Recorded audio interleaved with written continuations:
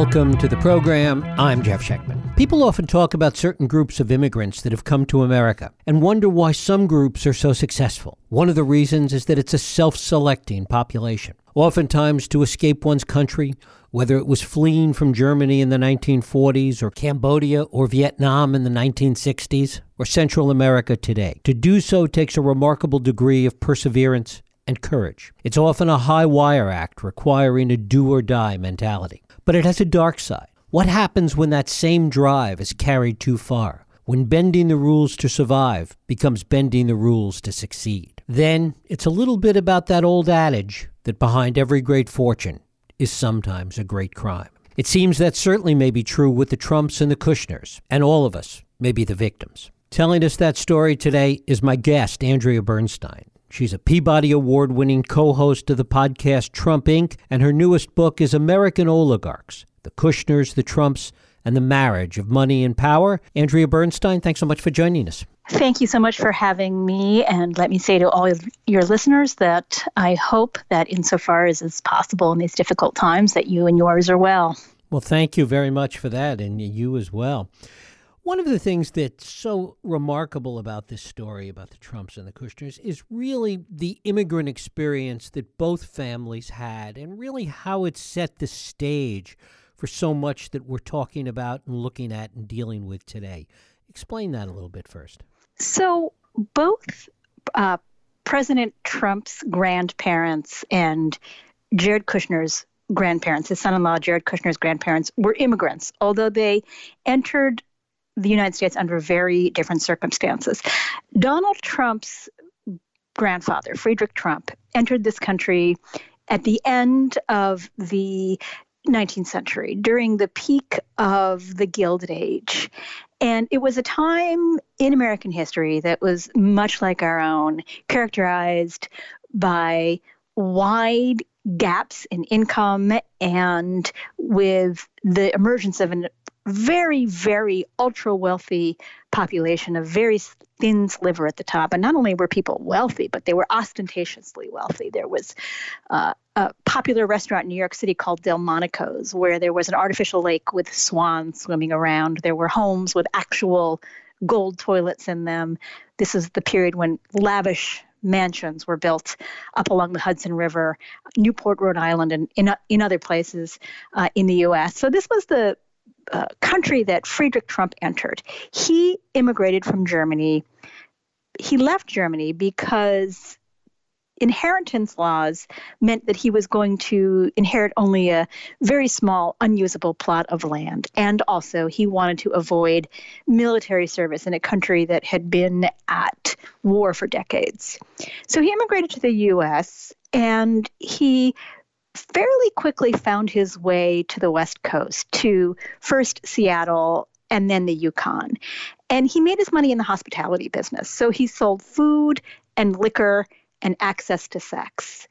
And he followed prospectors where they were going. So when there was the last American gold rush in the Yukon, he followed the prospectors to Alaska.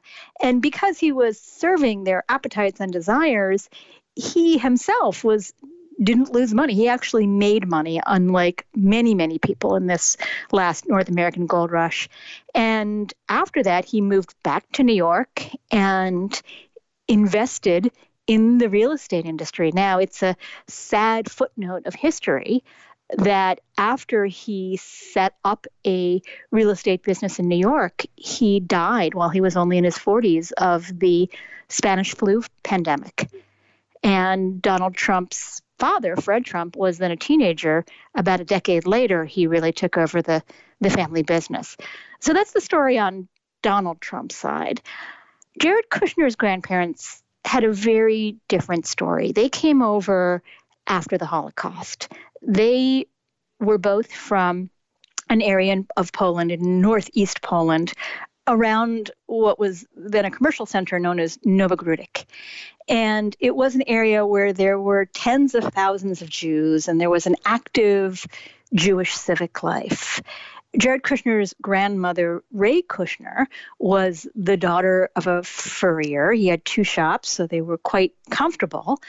And his grandfather who was born Yossel Berkowitz, was initially much poorer, but their Holocaust experience was in many ways similar. They were, in Jared Kushner's grandmother, was washed as first her sister and then her mother were murdered. The area of 10,000 Jews, there were only some 300 left by the summer of 1943. And they realized that in this area where there had been tens of thousands of Jews, there were only a few hundred left. And Jared Kushner's grandmother was among this group. And they realized that if they did not escape from the Nazis, they would be murdered too. So they dug a tunnel about 60 centimeters wide, about 2 feet wide, and about the length of 2 football fields under the barbed wire and beyond the Nazi searchlights. And one night on the eve of the High Holy Days in September of 1943, the remaining 250 to 300 residents crawled out and made it out, and many of them escaped to the forest where they lived in these dugouts hiding from the Nazis, and they managed to survive through a brutal Polish winter through the war. After the Nazis retreated, Jared Kushner's grandmother, Ray Kushner, and her father and sister made their way south. They took a train to Czechoslovakia, posing as Greeks, made their way to Budapest, where Ray Kushner met up with Jared Kushner's grandfather, Yossel Berkowitz, who had lived in his own, essentially, hole in the ground during the war. They got married, and they continued to illegally cross borders until they found their way to a displaced persons camp just outside of Rome. Now, in this period after the war, the United States, which had seen, by then the U.S. knew what had gone on in the Holocaust, but they had very restrictive immigration policies. And Jared Kushner's grandmother, Ray Kushner, Yossel Berkowitz, were waiting for the quotas. They realized that if they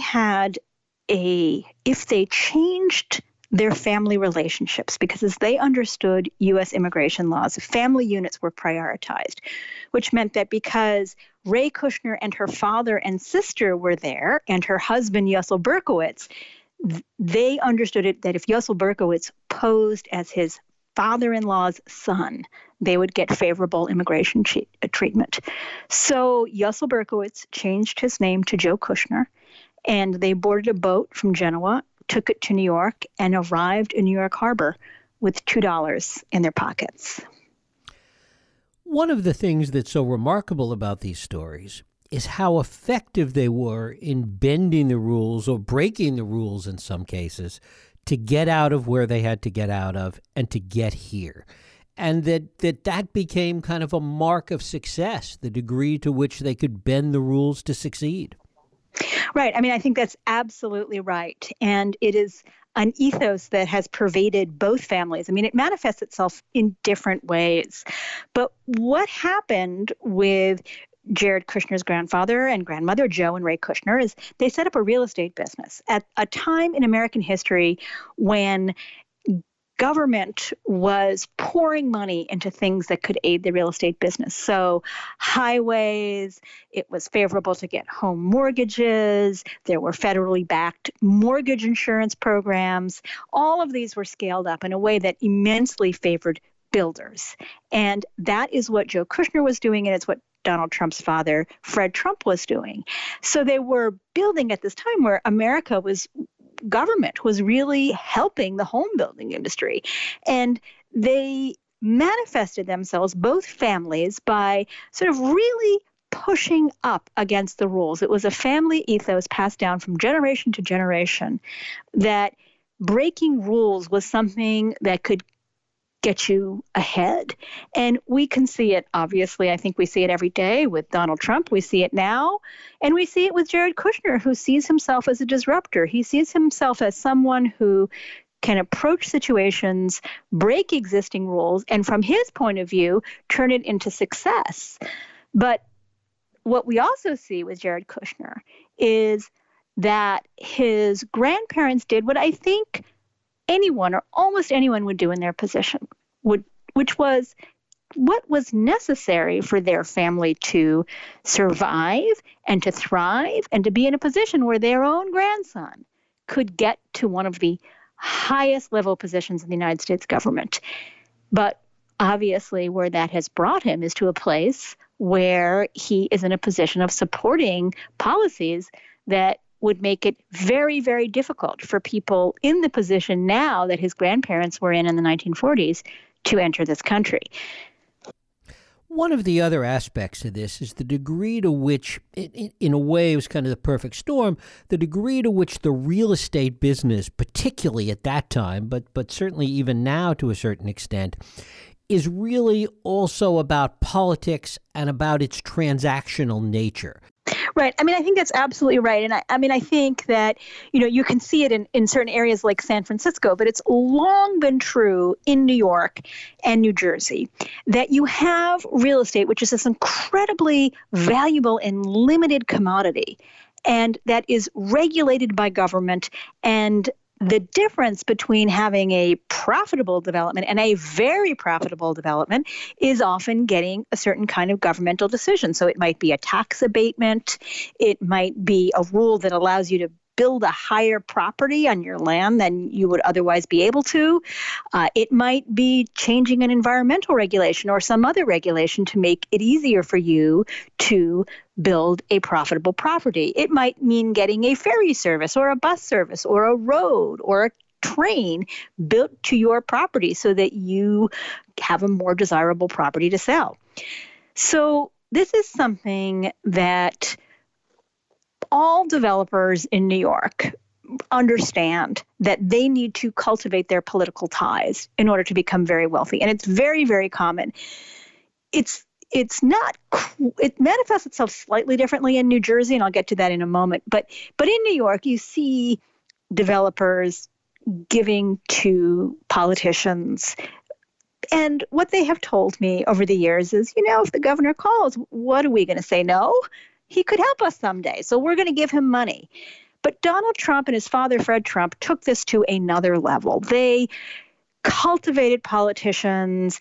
They became very close to some Democratic clubs in Brooklyn. They gave money. They hired lawyers. They hired personnel.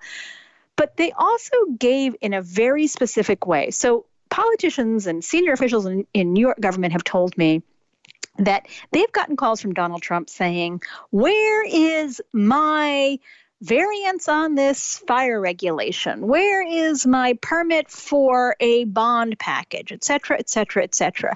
Things that most politicians don't do. They don't ask in such a direct transactional way. They don't say, I gave you this contribution, therefore I expect a thing.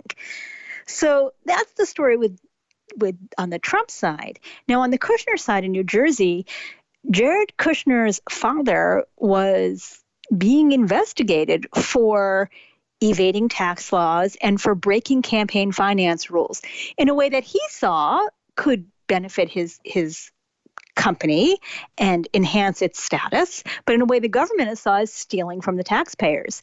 And he ultimately had a really sort of sordid tale of witness tampering, was arrested and ultimately pleaded guilty to witness tampering and to tax evasion and to campaign finance violations. So Donald Trump, I should say clearly, and his father, Fred Trump, were not convicted of any crimes, but it's been, I spent a lot of time in my book documenting the way in which they really crossed lines that other people were not able to get away with in New York. And that really goes to the heart of it, that they crossed these lines over and over and over again, as you documented, and there were never any consequences for it. That when you talk about the requests that Trump made from politicians that were more brazen than anybody else, it's kind of what we're seeing today, where he speaks the quiet parts out loud. Right. I mean, I think that is definitely true. And there were many places that I document in my book where his activities drew the attention of law enforcement. And he had a variety of tools in his book for combating that. One was that his family had a long tradition of giving to the Democratic Party in Brooklyn, which controlled not only the politicians, but also the district attorney. So if there were any potential law enforcement violations, that would be something that the very people to whom he donated would be the people that would be making those decisions. He would charm FBI agents, and there's several places where I talk about he would go in personally and he would meet with these agents who were investigating them. And he was a very charming, disarming person. He would go in without a lawyer and he would sort of count on his ability to kind of, destabilize the set of relationships. And there were a number of FBI agents who came out of those encounters and said, I was impressed by Donald Trump, that he met with me without a lawyer. Those investigations stopped. So each time that the Trump family was investigated, and it goes back to the Senate Banking Committee, which looked at Fred Trump and other developers in connection with Federal Housing Administration loans and whether they had improperly influenced FHA officials to get larger loan packages than they would otherwise be entitled to. And there was a very thorough investigation in Washington. There was a lot of light shown on the issue, but there was no consequence for Fred Trump. And he went back to New York and he engaged in a series of schemes and maneuvers to pass money along to his children. The New York Times called this outright fraud. So we see each time that they did not get any sanction for these activities, they would just go back and do more. And it's the pattern that we saw with Donald Trump all the way up through impeachment. We saw that the day after Bob Mueller's testimony, where people thought, that's kind of a dud, he called President Zelensky of Ukraine. We saw what happened after he was acquitted in the Senate trial, where he fired witnesses, he engaged in, different sorts of both verbal and employment retaliation against people who he saw as going against him. It's hard to know what would be going on now, obviously, because of the national emergency, but we have seen the way in which Donald Trump has acted through the years as if the rules of politics and political gravity and the law doesn't apply to him. With respect to the Kushners, did the fact that Jared's father, Charlie, as you detailed, the fact that he went to jail, the fact that he had some consequences, did that have any impact on anyone? Well, the Kushner family, and we see this in many of the things that Jared Kushner has said afterwards, really developed a narrative around this, that Charlie made some mistakes, but was the victim of an overzealous prosecutor. That prosecutor was one Christopher J. Christie, who went on to become the governor of New Jersey and at one point the transition chief of the Trump campaign. And Jared Kushner, there's this vivid scene that Christie writes about in his book, which I sort of corroborated in other ways, that where Jared Kushner said to Chris Christie, this was a matter for the family or the rabbis. It wasn't a matter for law enforcement. So the lesson that they took away from it was not, we shouldn't violate tax laws, we shouldn't break rules. The lesson they took away from it is we were the victims of an unfair prosecutor, and Jared Kushner, as described in Christie's book, was responsible for getting Christie booted out of the transition team. And I think that, we're still living with the consequences of that, because Chris Christie and I, sort of in another set of stories that I did, I was very active in uncovering the Bridgegate scandal regarding Chris Christie. But Chris Christie, as governor of New Jersey, was acting as a transition chief in accordance with the law and was vetting personnel, was putting in place procedures for the new administration, was doing the things that you're supposed to do. And this is because transitions are seen as a very vulnerable time for American government, because the idea is that foreign powers and others can take advantage while you're vulnerable. So there's this set of federal laws that are put in to ensure an orderly transition. Well, what happened after Trump was elected was that Chris Christie was fired. And according to Chris Christie's book, it was directly due to Jared Kushner. He was told, the kid took an axe to your head. And the 30 binders of materials that he had prepared to ensure an orderly transition were thrown away in the Trump Tower dumpsters.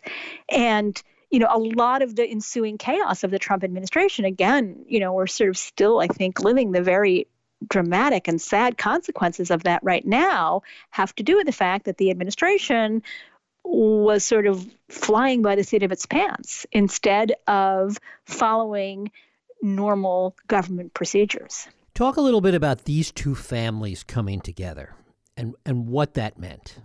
So the opening scene of the book is the wedding of Jared Kushner and Ivanka Trump at the Trump National Golf Course in Bedminster. Feels a little bit like a scene from The Godfather. A wedding, there's a really interesting reason why a wedding is a narrative device. I mean, every Godfather starts with a wedding right. or a christening or a big family occasion. And I mean, I think one of the things about weddings narratively is that weddings are a thing where something happens in front of you. And that doesn't actually happen in life, where there's a sort of, you go into an event and then there's a service performed and then everybody, including the couple, comes away transformed by it. So there's this sort of narrative movement that makes a wedding an inherently interesting time. This one, the more so, because you see these families coming together. You see the Trump family and the Kushner family, and there is this incredible array of people invited. There are some people from the real estate industry. There are all kinds of elected officials. The Attorney General of New York, Andrew Cuomo, who's now the governor of New York, was there. The Speaker of the New York City Council, the Speaker of the New York State Assembly, the Police Commissioner of New York, various figures in New Jersey. There were movie stars. And this was a way that Trump, who himself has made this clear, creates a sense of obligation. When he talked about his own wedding to Melania, so not this wedding, but he talked about his own wedding to Melania in one of the debates, and he said, well, Hillary Clinton came, she had to come because I gave a donation to her foundation.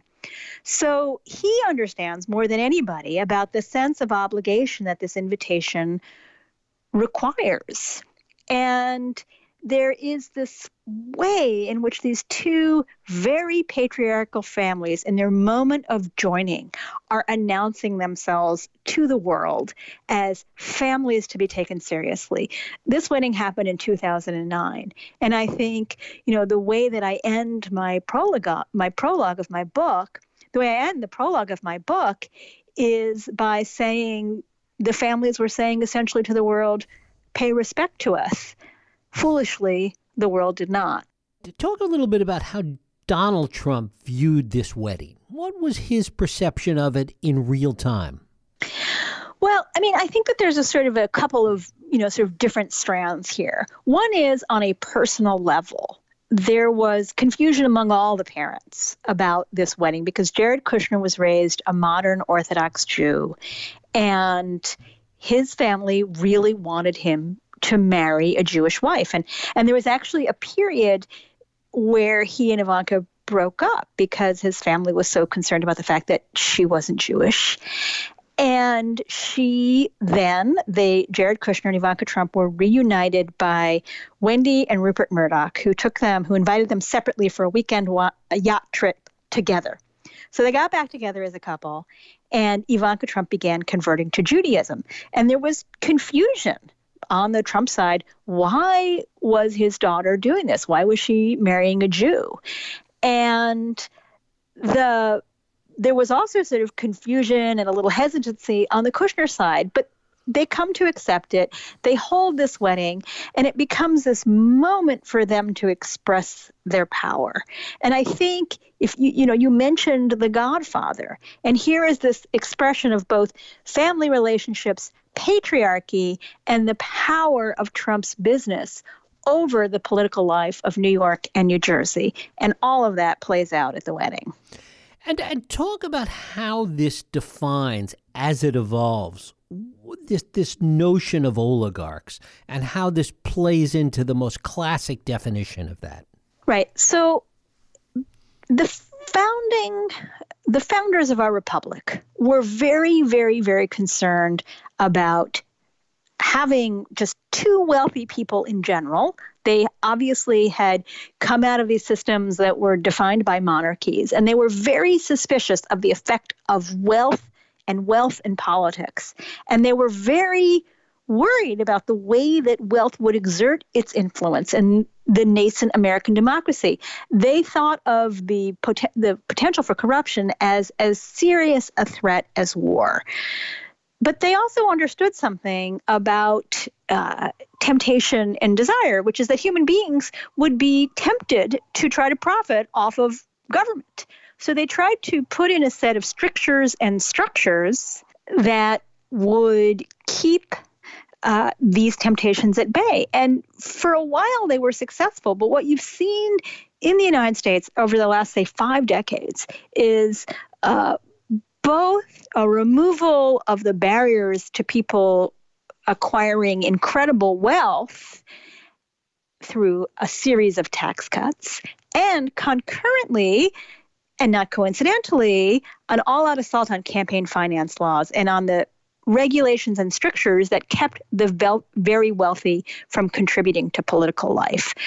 So you have these two things going on at once. And you have the influence of more and more money in politics. This is the oligarchy that the founders were worried about and that they warned against. And one of the things that we saw from the Ukraine scandal is for decades, it had been bipartisan U.S. policy to tamp down corruption and to make the Ukrainian system very oligarchic. To make the system that is oligarchic more democratic.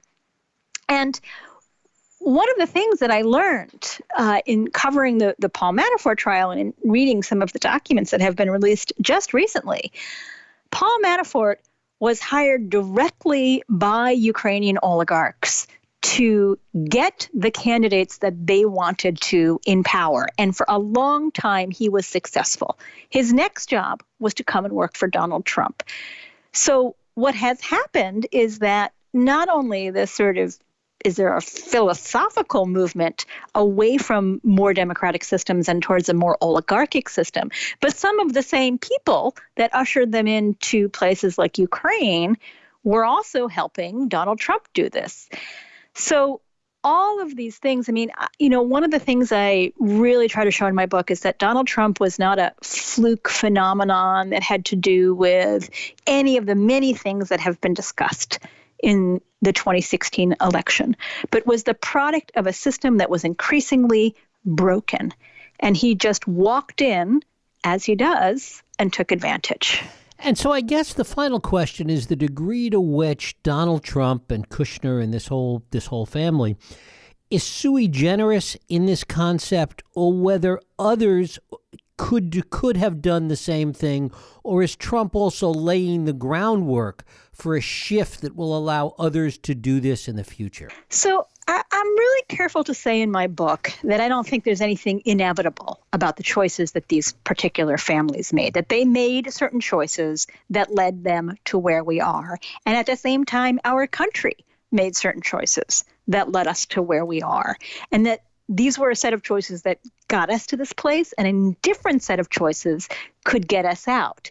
Having said that, Donald Trump is he was a very particular kind of businessman, and he's a very particular kind of politician. And he has used all of the ways in which the system has been broken to his personal and political advantage. And we saw that in his campaign, his last campaign, and we see that in his presidency. We even see it with Ukraine, with him calling up a foreign president and saying, help me with an investigation that's going to help me with my campaign, that he is openly soliciting foreign interference in an election, that this is somebody who sees the opportunity and seizes them, and then fights off all comers until he gets away with it. So I think that the answer to the question is yes and yes, that it is sui generis and it is systemic. And explaining all of that is what I hope to do in my book. Andrea Bernstein, her book is American Oligarchs, the Kushners, the Trumps, and the Marriage of Money and Power. Andrea, I thank you so much for spending time with us. Thank you, and thank you for your close reading of the book. I really appreciate it. Thank you.